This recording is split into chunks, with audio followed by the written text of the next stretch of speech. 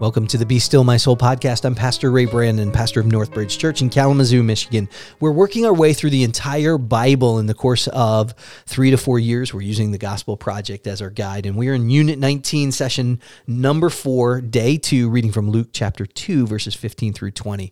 Before we get into the text, I just want to say thank you to the ladies that hosted the Axe Throwing Connect event. We got some great pictures up on the website of our ladies throwing axes, and it looked like a wonderful event and a whole lot of fun. And so you can connect with Northbridgers and those within the Northbridge Church community simply by going to the church app or www.northbridge.me, and you can sign up for one of those Connect events. There's a lot of things happening at church, and we are building strong and flourishing relationships that are gospel-centered for family flourishing and for joy in all things in Christ. And so we want to encourage you to participate, certainly in worship on Sunday in small groups, but as well as some of those things that are that are out at the edges, that are just relationship building, oftentimes involve Northbridgers and Northbridger friends, individuals that may or may not come to church, and where you just get to know people, and you get to express the love of God and love your fellow church members and their friends. So those are great events to take advantage of. So we're in Luke chapter 2, verses 15 through 20, and we see that there's some certain events that are happening and surrounding the birth of Jesus. And I want to challenge you how you think about God working through events. You know, we oftentimes look at the world around us and we say, I wonder what God is doing. And we have the Bible. The Bible tells us, it instructs us that God is working in all things, but we oftentimes fill ourselves with so much information about events in history, in current events, that we rarely really ponder what God is doing, except to really throw up our hands and say, man, this is confusing. And I want to challenge you that the intake that you have on history needs to be through the lens of Scripture. You need to know your Bible well, and you need to know history and current events well.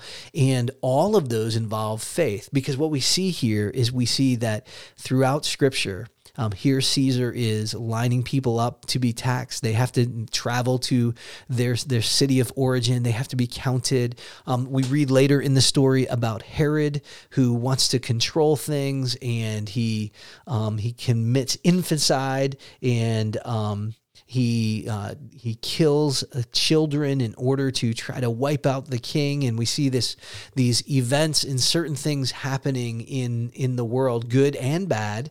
And we oftentimes wonder, what is God doing? Well, you have to read your Bible. And you have to understand through your Bible, if you're going to know that God is working today, you have to see how he's worked in the written word. And you really do have to balance that out with how you're consuming information. Neil Postman, in the book Technopoly, The Surrender of Culture to Technology, he said this: we are a culture consuming itself with information. And many of us do not even wonder how to control the process. We proceed under the assumption that information is our friend, believing that cultures may suffer grievously from a lack of information, which of course they do. It is only now that we are beginning to understand that cultures may also suffer grievously from information glut, information without meaning, information without control mechanisms. That is such an important observation, that if we are looking at things, if we're spending inordinate amounts of time simply consuming information about people and events and activities, regardless of where that is from, and we're not getting perspective, meaning, understanding about those things and trusting through those things, we are going to end up in a place of hopelessness. Because what's happening is literally you're being transformed through the kind of information and information technology that you consume. And so spending time in your Bible is transforming you. Also, spending time on your phone or your tablet or your PC or Mac is transforming you, because this kind of information and technology shapes how we look at the world. The Bible shapes how we look at the world. And so as we look at the circumstances of Jesus, we're looking at a set of circumstances and we're seeing how God is working in the world. We need that balance. We need to understand what's happening. We shouldn't be ignorant of the world events around us, but we also need to be informed that there is meaning in those, that God has worked in the past, that God is working right now. And we need to understand that the habits that we have around technology and information radically affect how we view the world. And God has given us some technology to use. I would encourage that you pick up a book. Usually it's in a black or red leather cover. It's called the Bible. And that book is filled with all kinds of information about the God of the universe, who loves you and cares for you deeply.